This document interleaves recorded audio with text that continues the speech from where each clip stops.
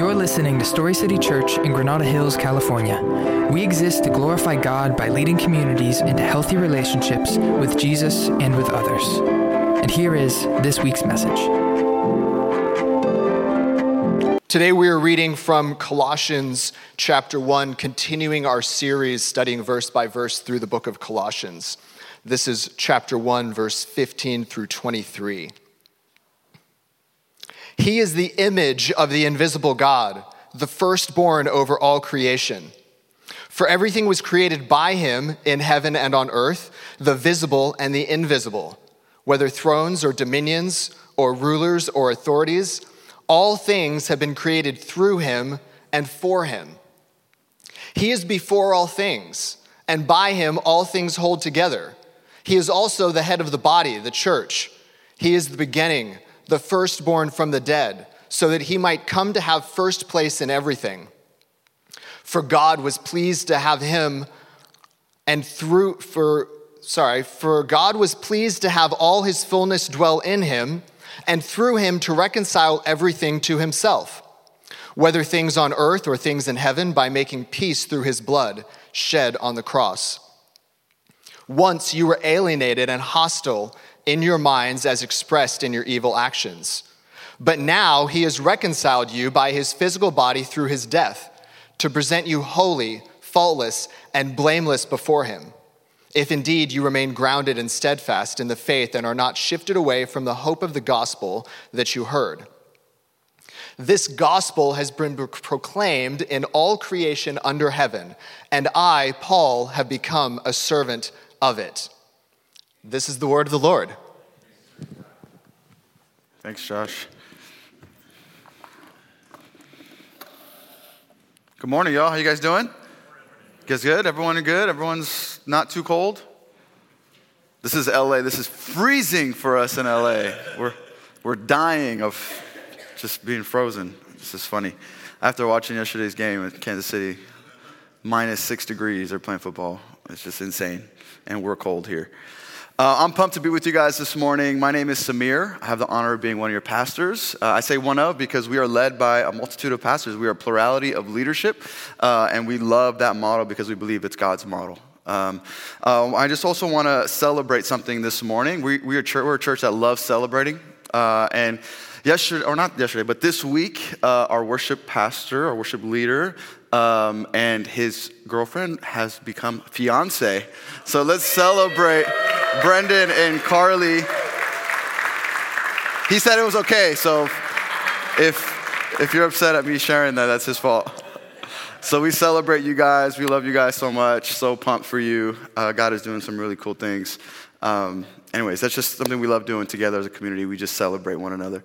I want to continue our series in Colossians. We started the year off in Colossians last week, and this week we're going to continue in our second week. It's an 8-week series, and I'm really pumped for it. It's called Rooted in Christ, Rooted in Depth and Restoration in Christ, and just the heart of what it means to be rooted in Jesus. That's the heart of our series. I want to pray for us and then jump right into it. Let me do that for us.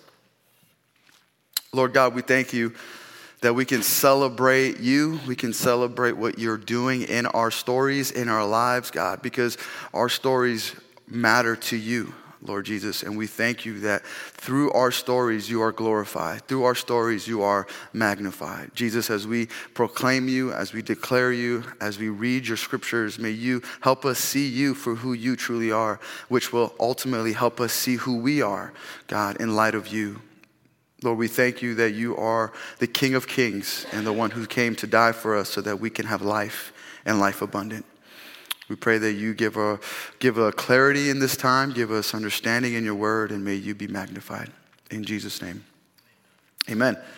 Amen. So as humans, I don't know if you would agree with me, but I've recognized that humans like to add things to make things better. I don't know if you've noticed that, but we always want to there's a good thing, but we always want to just make it better for some reason. If we can do something that makes it better. There are some times where that's a good thing, and there's some times where it's just a little overboard. You know what I'm saying? So some of the good things that I think this is good, but we can make it better. One thing is ranch on a salad, right? Salads are, they're all right. Like, but without ranch, I mean, or whatever dressing you like, right? It's better with dressing, right? Or the one I love the most is high definition on our TVs. Right, we had TVs, there was the black and white TV, and now we got high definition. We've made it better throughout the years, and watching football without high definition now is just impossible. Right? Or something that I thought, man, this is a really cool addition to something, is the backup cameras in our cars. Because I appreciate those. Those are great. Like, that's a great addition to something that was good. Like, cars are good. There's a little mirror. They're like, oh, that's helpful.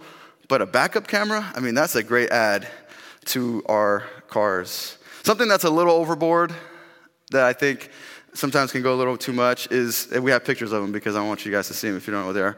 My daughters wear these, but like Crocs with all the charms on it, I mean, that's just a little overboard, right? Like, sorry for the young ones. The young ones are like, what are you talking about? I love those. It's a little overboard. Another one that's a little overboard, I don't know if you've seen these, but they're called giant hats. Have you seen these? This is like a thing now. Like, this is not just like a spoof. This is a thing. People wear giant hats now. And it's like a thing. Isn't that a little overboard? Like, I'm like, what? Another one that's a little overboard that I think is funny, which actually is funny because they actually, like, cost a lot of money, like $400, $500, $600, is these boots right here. These are overboard. Like, I've seen someone like online try to sell these for like $400 or $500, and they're like, oh, I want it, and they buy it. I'm like, what? Like, a little overboard, right? And so as humans, we tend to like, things are good, but like we want to make them better, but sometimes we go a little overboard. And sometimes even things can get overboard in the areas that really, really matter, like our faith.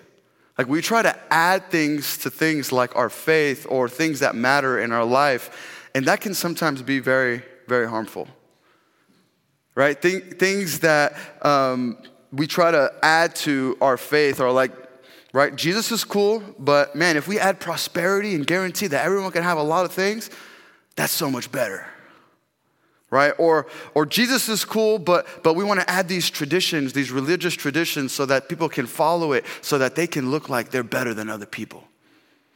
Right? Or Jesus is cool, but man, if you had all this theological knowledge in order to make yourself look better than everyone, man, you would be that much cooler, even though you're probably a jerk to everybody. Right? There's this idea of Jesus plus something is better. But in reality, Jesus is enough. Jesus is enough. This Jesus plus something is a dangerous, dangerous mindset. And this is actually the mindset that Paul was trying to address to the Colossians. He was trying to help them understand that Jesus plus something is nothing. But Jesus plus nothing is everything. Jesus is enough. Right? We see the Colossian church, they're getting all this false teaching, this heresy that's coming from left and right, and they're being told who Jesus is, what does Jesus mean, and some of the things of who is this Jesus dude? Is he just a good guy? I mean, this is stuff that they were told. He was just a good dude that lived on earth and died. Or is he a prophet that came from God? Is he just a prophet? Or was he made into a God? This is one of the things that they were told, that he was made into a God, one of the gods. Was he just one of the gods of many? Who is this guy? And they were hearing this from everywhere, like left and right? They had the Greek philosophers, they had the Judaizers, they had all these different perspectives and teachings that came at them. And I don't know about you, but this is not very different than we hear today. That we don't really grasp fully who Jesus is because we get so many different thoughts and philosophies and ideas of who he is from all over. And I think it's essential for us to understand who Jesus is as a central piece to who we are and what our faith is. Jesus is essential. Understanding who he truly is everything. Who Jesus is and what we believe about him makes us what we call Christian. Small Christ, little Christ, that's what Christian means. Every other faith and cult believe that Jesus existed. They believe that he is a historic figure who lived and died. But their belief of who he truly was differs than the Orthodox Christian understanding of who he is. There is different variety of understandings of who he is. So when you hear someone say, oh, Jesus is cool, or Jesus is great, but like they don't fully grasp the fullness of who he truly is, like I would encourage us as God's people here in this church today that understanding who he truly is matters. It really, really matters. Jesus is the game changer. He's the X factor. He's the playmaker. He's the GOAT. He's the greatest of all time. And the hardest part most people have a struggle with is that line between he was a great man and he was God in the flesh. Like that's a big gap for a lot of people. That he was just a great dude. I don't think a lot of people will complain or have a concern about that being told. But the idea that he was God in the flesh, the very image of God, is something that a lot of people struggle with. So what we believe about Jesus changes everything. And Paul in our scripture today was really diving into that understanding. And so our big idea for today, and I believe what Paul was trying to tell the Colossian church is this, is that Jesus is central to the mystery and meaning of life. Jesus is central to the mystery and meaning of life. See, I have two daughters. My youngest daughter, Zoe, she is like a philosopher. She likes to think, and she has these questions. And the other day, I was just praying for her, and we're getting ready for bed. And she just was perplexed by this notion that Jesus was a baby, but he was also God. This idea that this uncreated being, God, was also a baby. And she asked me, like, how is that possible? So, like, was he also there before he created everything? Like, there was nothing, it was just darkness, and he created things, but he came as a baby? This perplexion of just this 7-year-old just boggled my mind, because those are things that I've struggled with in my life, right? My beliefs and what I understand, and trying to like grasp the mystery of God.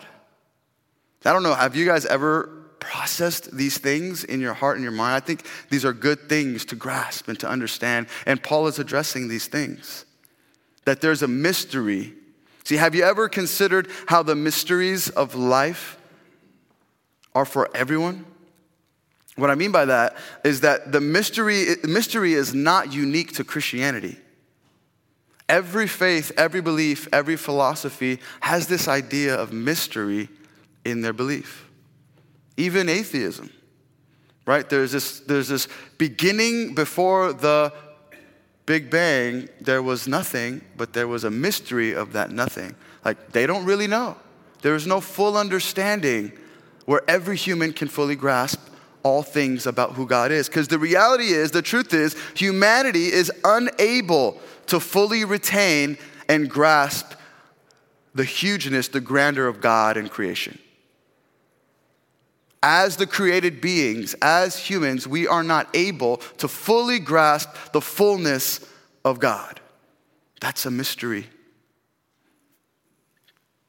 So how then is Jesus central to the mystery and meaning of life? How is Jesus central to this truth, to this reality? First thing is that Jesus is the manifest presence of God. Jesus is the manifest presence of God. We see Paul state that. Okay, remember, these were things that the Colossian church, the same thing I'm presenting here, that maybe you're like, this is stirring in me. This is the same stuff that was stirring in the Colossian people. And so he's helping them grasp this by making these statements. Colossians 1, 15 through 17 displays this truth. He says this, he says, he, Jesus, is the image of the invisible God, the firstborn over all creation. For everything was created by him in heaven and on earth, the visible and the invisible, the things we see and the things we do not see, the fleshly things and the spiritual things God, Jesus, created. Whether thrones or dominions or rulers or authorities, all things have been created through him and for him. He is before all things, and in him all things hold together. See, the text begins by declaring Jesus as the image of the invisible God, the firstborn over all creation. In these verses, we witness the cosmic scope of Christ's creative power. Right? Everything, visible and invisible, has its origin in him. He is not merely part of creation. He is the architect of creation. He is the sustainer and the purpose of all creation. As we navigate life's mysteries, we find clarity in recognizing Jesus as the manifest presence of the invisible God, the one in whom all things hold together. See, everything was created by him. I don't know if you thought about this, but Genesis and John are almost saying the same things, but a little more nuanced things in John. But in Genesis 1:1, we see and read that in the beginning, God created the heavens and the earth. Genesis 1:1, right? John, in the book of John, he writes in John 1:1, in the beginning, so he's trying to parallel the two. In the beginning was the Word, and the Word was Jesus. Because the Word was spoken into creation. The Word was Jesus. In the beginning was the Word, and the Word was with God, and the Word was God. He was with God in the beginning. All things were created through him, and apart from him, not one thing was created that was created. So only in the Word, Jesus, were things created. He is the supreme and sufficient one over all creation. He holds it all together. He keeps it sustained in one. He was not created, but he came as a man, as the very image and essence of the fully divine God. See, this is the mystery, right? He came as a baby, he came as a man, but yet he was not created. He came as the very image, as the very essence of God. He is God in the flesh. That God desired to come to earth to be with his people, to be with his creation. The uncreated one came as a figure of a created one, right? Like one of us. He came as one of us, even though he was not created. Why? Why did Jesus do this? Why did God create this scene to happen? What was the intent? Jesus had to come as the perfect image of God. Because God because him as God in the form of human, the reality is as humans, we were screwing it all up. We were not able to retain the intent of humanity, which was to be with God. The very purpose of humanity was to be with God, but yet we were running away from God. So God himself said, I will come in the image and in the intent and look like them so they can see who I am, so I can be with them. He came as a man. He came because he loves us. He came because he wanted to be with his people and to create an opportunity and a hope for us. Jesus, being the very image of God in human form, is the evidence that he is also the new and perfect human, right? So God came in the flesh as a human. He came and perfected humanity through Christ. He lived the life that we all strive to live. He lived the perfect life that we want to live, to become. Because to be human is to desire to be fully human. What do I mean by that? That everything we strive for, everything we want, everything that we desire is only perfected in Jesus. Like wanting notoriety, like fame.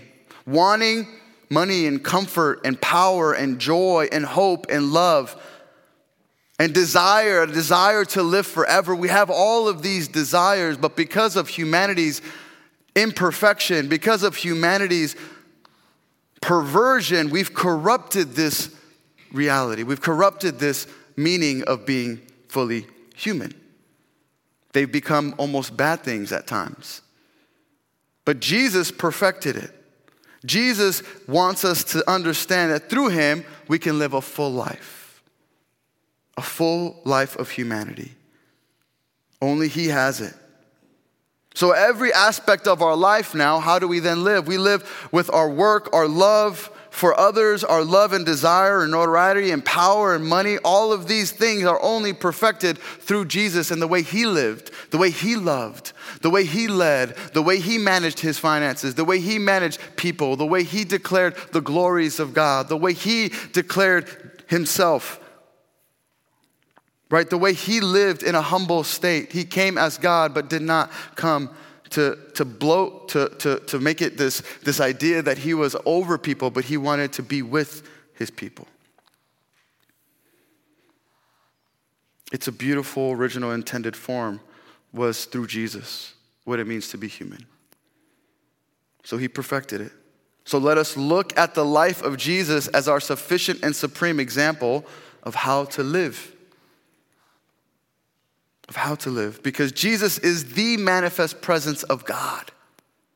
Like, that's mind-blowing that the God of the universe, the creator of all things, came to be with us and to look like us. Second reason why Jesus is the central heart of the mysteries and meanings of life. The second reason is that Jesus is the manifest power of God. Not only is he the presence of God in the flesh, but he is the power of God. We saw that in 18 through 20. He says, he is also the head of the body, the church. He is the beginning, the firstborn from the dead, so that he might come to have first place in everything. For God was pleased to have all his fullness dwell in him, and through him to reconcile everything to himself, whether things on earth or things in heaven, by making peace through his blood shed on the cross. You see, we see Jesus portrayed as the head of the body here, the church, right? And the firstborn from the dead. Here, the focus shifts from his redemptive power. We saw his presence as God, but now it's his redemptive power. In Jesus, all the fullness of God dwells. And through his sacrificial death on the cross, he reconciles. He brings everything back together to its original intent. Reconciles us back to God. The resurrection demonstrates his authority over sin and death, revealing Jesus as the manifest power of God. See, through his blood, peace is made, and through his resurrection, hope is restored. He is now the Redeemer, the Reconciler, and the ruler of the church. He is the master, the king, the head shepherd of the church. This is why we believe that Jesus is the head and the leader and the pastor of this church. He's the head and pastor and leader of all church, the Big C church, but he's also the lead pastor of this church. This is why we believe in the plurality understanding of leadership. Because in the reality of who he is, we surrender ourselves to him and say, God, how do you desire to lead? Show us so that we can follow you. I personally don't believe one person can do that. I think God created it in a way that is meant to be plurality. Because he is already the lead pastor of this church. He is already the head of this church. And then it says, he was the firstborn raised from the dead. See, it's not that he was created, this idea of firstborn. It's the idea that he was the first of his kind. He is the heir, the first one to come. The first one who was resurrected. The first one who was resurrected, and then now we are co-heirs. Those that are in Christ, we follow him, that we will then also be resurrected one day. He was the first to be resurrected. That's why he was the firstborn of the dead. so that one day we will then follow and be resurrected with him as the church. We have to understand the context and what God is saying in his word. When we read firstborn, that's a word of an heir of God, like an heir of a son or a father, right? So we have to understand that in context, that he was the first amongst the rest, which is us, the church. Who is Christ to the church? Christ is the supreme one over the church. That means he is the ultimate, he is the master, he is the king, the ruler and king of who we have surrendered to his supremacy. We have surrendered our life, we've surrendered our understanding to who he is and what he's called us to do. Jesus is the full, complete, and perfect reflection of God's power for all humanity. This mystery of we go up and go on a hike and we see how big creation is, how amazing and powerful God is. This mystery of God's power, all of it is reflected in this one person, Jesus. He is the very power of God. How do we then live in reflection of that? How do we then live in light of that? For those that are in Christ, the truth is we can now live freely. We can be free from comparing. We can be free from concern. We can be free from the fear of what tomorrow would bring. See, we have the best of the best. We have the supreme outcome that is guaranteed and assured because Jesus came. We don't need to walk around feeling inadequate because we don't have the best new car or the best new shoes or that new house we've always wanted. Because we have the incomparable, incomparable King as our Redeemer, Reconciler, and Ruler. He is everything. He is supreme. He is sufficient. He is enough. That we can hold our head up and chest back because we are confident in knowing that we have all that we need in him. He's done all of it. And we can be under his authority. See, it's like walking around with the latest and newest iPhone that you always update all the time, the newest one. You don't have to look right to left and think about, oh man, I need to get that one, or I need to get that one. We have the latest and newest and best always and forever. There's no more need for an upgrade. He is the ultimate upgrade. He is supreme. We do not need to compare anymore. We do not need to look down on ourselves as man, only if. We have Jesus, the supreme one who came to save us and be with us and is with us now and today. He is the central heart of the mystery and meaning of all of life. All of life. Thirdly, the other reason why he is the meaning and mystery of life is that Jesus manifests our purpose in God. He manifests the very purpose that we have in God. The creating one, the one who created us, gave us a purpose, and all of it is in Christ and through Christ. Colossians 1:21-23 says this: once you were alienated. I don't know about you, but there was a time where I did not know God. You were alienated and hostile in your minds, as expressed in your evil actions. But now, he has reconciled you by his physical body through his death, to present you as holy, as faultless, and blameless before him. If indeed you remain grounded and steadfast in the faith and are not shifted away from the hope of the gospel that you heard, this gospel that has been proclaimed in all creation under heaven, and I, Paul, have become a servant of it. This gospel, this good news. Paul is bringing it home here, right? He's reminding the Colossians of their past alienation, of their past hostility towards God because they did not know God. But that the beauty of Jesus shines through as the reconciler, as the one who came to restore all things back to God. The original intent. That through his physical body and death, He transforms us. He makes us new, presenting us as holy, faultless, and blameless before God. I don't know about you, but sometimes I do not feel holy, faultless, and blameless before God. But yet, through Jesus, we are faultless, holy, and blameless before God. But yet there's a condition, a call. He calls us in this passage to remain grounded and steadfast in faith.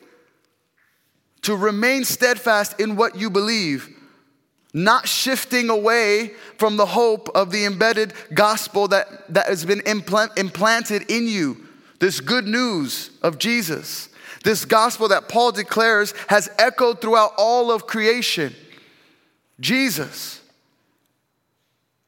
And he proudly serves it, Paul says, right?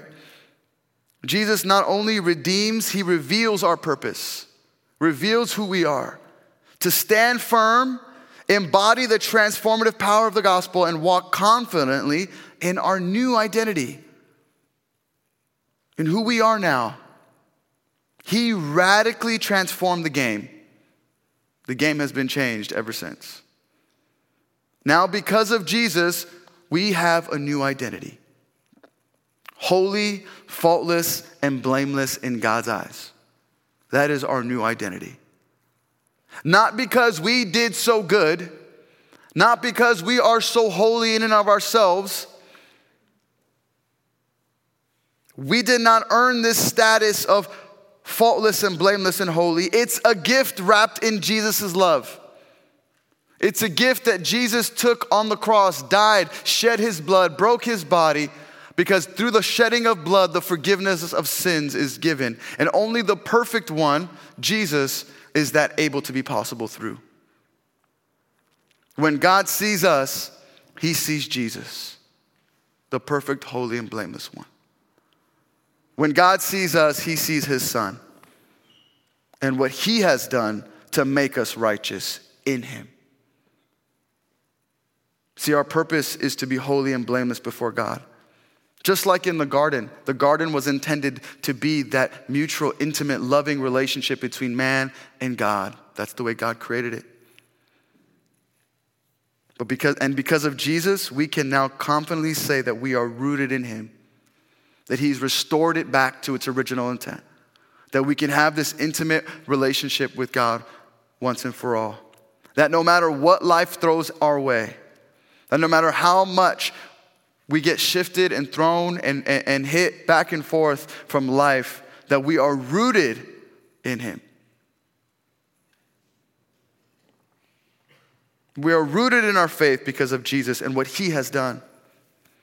We can stand firm knowing that he is the supreme and sufficient one. So now, as we close, how do we then live? We remain grounded in who we are because Jesus is everything that we need. He is central to all the mysteries and to all the meaning of life. He is sufficient. He sustains us for all things we need in this life. A grace and forgiveness like no other. Grace means that we get a gift that we do not deserve. This is probably the hardest part for most people. That we think that we should only get what we deserve. Because that's how we were grown up. That's how we were taught growing up. But Jesus says, you don't deserve this, but I want to give it to you. Will you receive my gift of grace?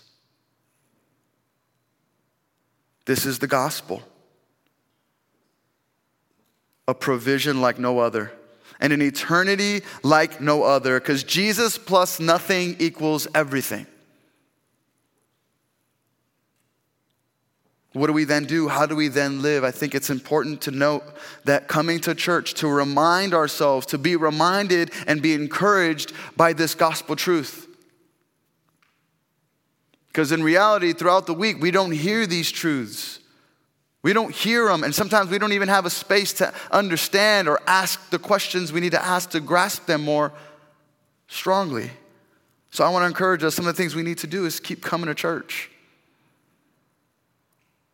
Draw near to Jesus through his word. You have the scripture, you have a Bible, you can open it and read it. It's so accessible now. You don't even need the physical copy anymore. You can open up in an app and get in all different versions. You can get it in the Greek, you can get it in the Hebrew, all in one swipe. No more reason to think, I don't understand, or where does this come from? And I also want to encourage us, being a part of a missional group. Being a part of a group is essential to our faith, essential to our growth.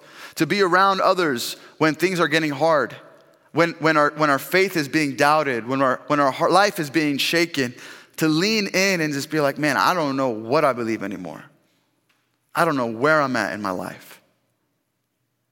To be uplifted and encouraged to be on mission for the gospel of Jesus. We need one another. So the mystery and the meaning of life find their embodiment in Jesus. He is the manifest presence of God, the manifest power of God, and the one who manifests the purpose that we have in God. So as we navigate the complexities of life, let us fix our eyes on Jesus and Jesus alone.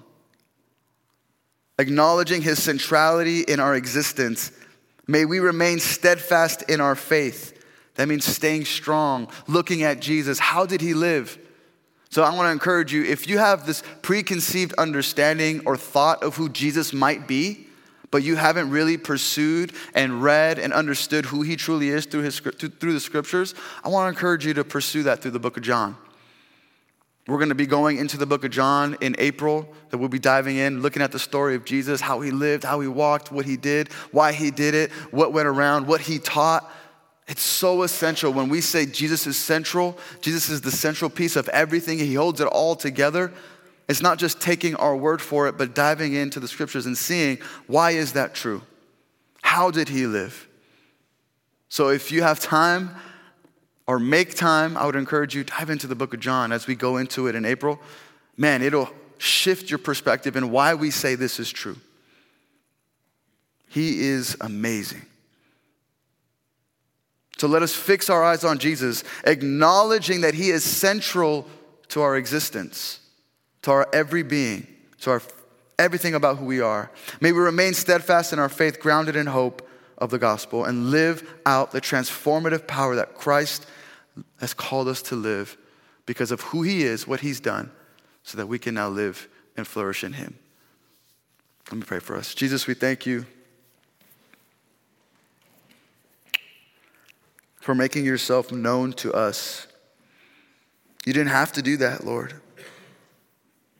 You could have left us hanging to figure out life on our own. But by your kindness, because you're so kind and loving, you wanted to come in the presence and image of God, the perfected one, God himself in the flesh, so that we can see how to live life the way you've called us to live, but also to be redeemed and restored back to our original intent, which is to be with you and to worship you and to glorify you. We thank you for all that you've done, that you've come on earth, not just to live a good life, but to die and sacrifice yourself so that we can live. That you took the cross, that you shed your blood, that you broke your body so that we can live and be near to you. Not just now, but for all of eternity. We thank you for what you've done for us, Jesus. And for those of us that have not committed or surrendered or believed in this amazing gospel truth, this good news, God, we pray, will you help our unbelief? Will you help us understand? Will you help us sift through our doubts? Because sometimes the mysteries of this world, mysteries of life can confuse us. Jesus, will you show yourself to us? We surrender for those that do believe, those that surrender their lives to Jesus. We surrender our lives to you and we take communion together. We take the elements of the bread and the juice to represent your broken body and your shed blood for us. You told us to take it in remembrance of you. So Jesus, as we finish praying here, Lord, we will take these elements in remembrance of you. We thank you for who you are, what you've done, and the fact that we are now made new because of who you are. We love you, Lord. We praise you in Jesus' name. Thank you for joining us for this week's message. If you'd like to join us in person, our services are Sundays at 10 a.m. and we're located at 11011 Havenhurst Avenue in Granada Hills. Find us on Instagram at StoryCityGH or online at StoryCityChurch.com. Go and be the church.